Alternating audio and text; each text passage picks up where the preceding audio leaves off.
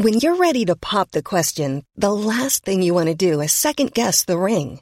At BlueNile.com, you can design a one-of-a-kind ring with the ease and convenience of shopping online. Choose your diamond and setting. When you find the one, you'll get it delivered right to your door. Go to BlueNile.com and use promo code LISTEN to get $50 off your purchase of $500 or more. That's code LISTEN at BlueNile.com for $50 off your purchase. BlueNile.com, code LISTEN.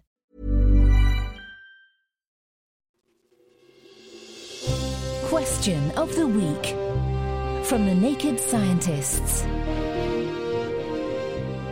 Hello and welcome to Question of the Week. I'm Otis Kingsman, and in today's episode, we're finding the science behind this major medication method from listener Candy. I have hyponatremia, and it's a result of a medication. How does a drug stop your body from using or absorbing all of the salt that you consume?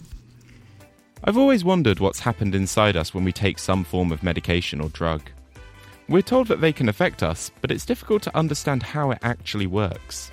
Here to open things up and reveal what goes on under the skin is Professor of Medicine from Georgetown University, Joe Verbalis.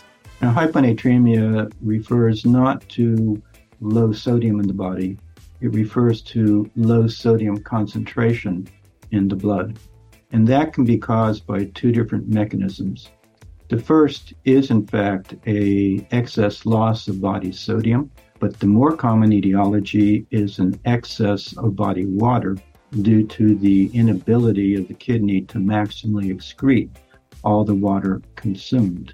You can think of this in the sense of chicken soup. If you're making chicken soup and it's not salty enough, you know how to fix that.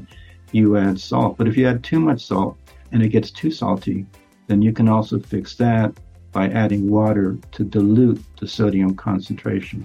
Hyponatremia is generally caused by a low salt diet rather than medication.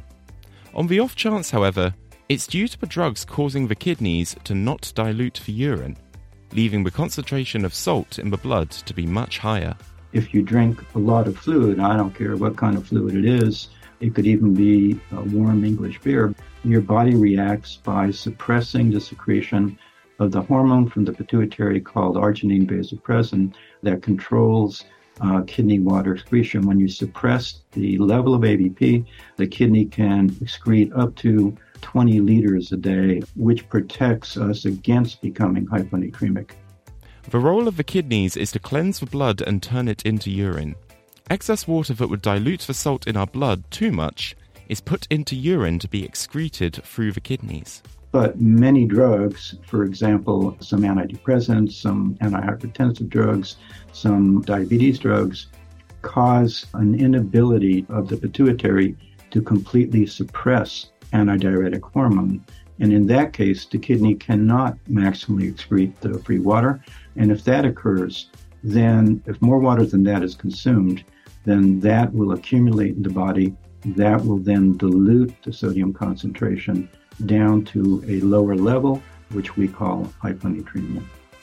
This knowledge that retaining water is what causes hyponatremia begs the question, just how much water should we be ingesting to avoid having too much in our blood?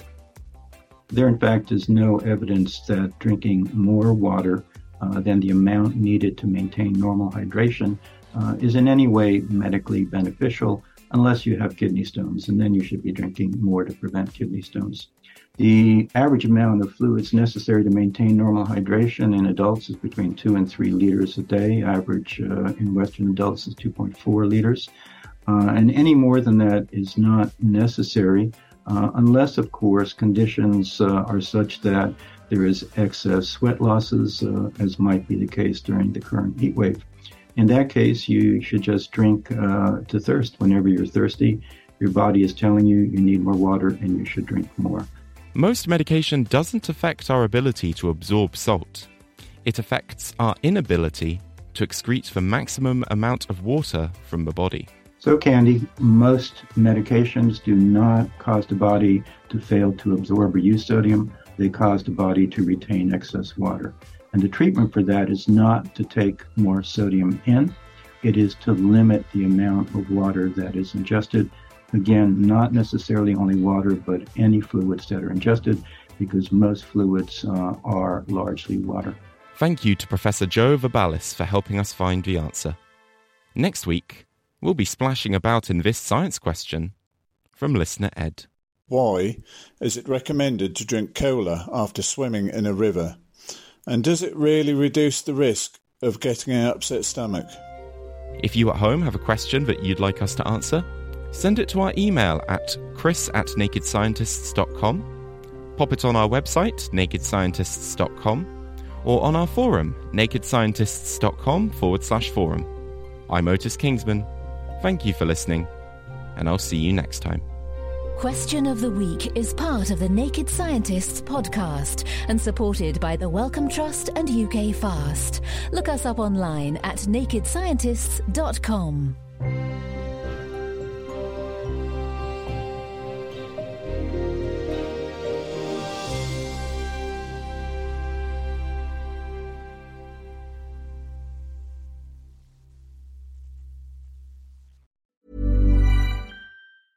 Thinking about your next career move in research and development? Then it's time to make your move to the UK. The nation that's investing £20 billion in R&D over the next 2 years. The nation that's home to 4 of the world's top research universities. The nation where great talent comes together. Visit gov.uk/great talent to see how you can work, live and move to the UK.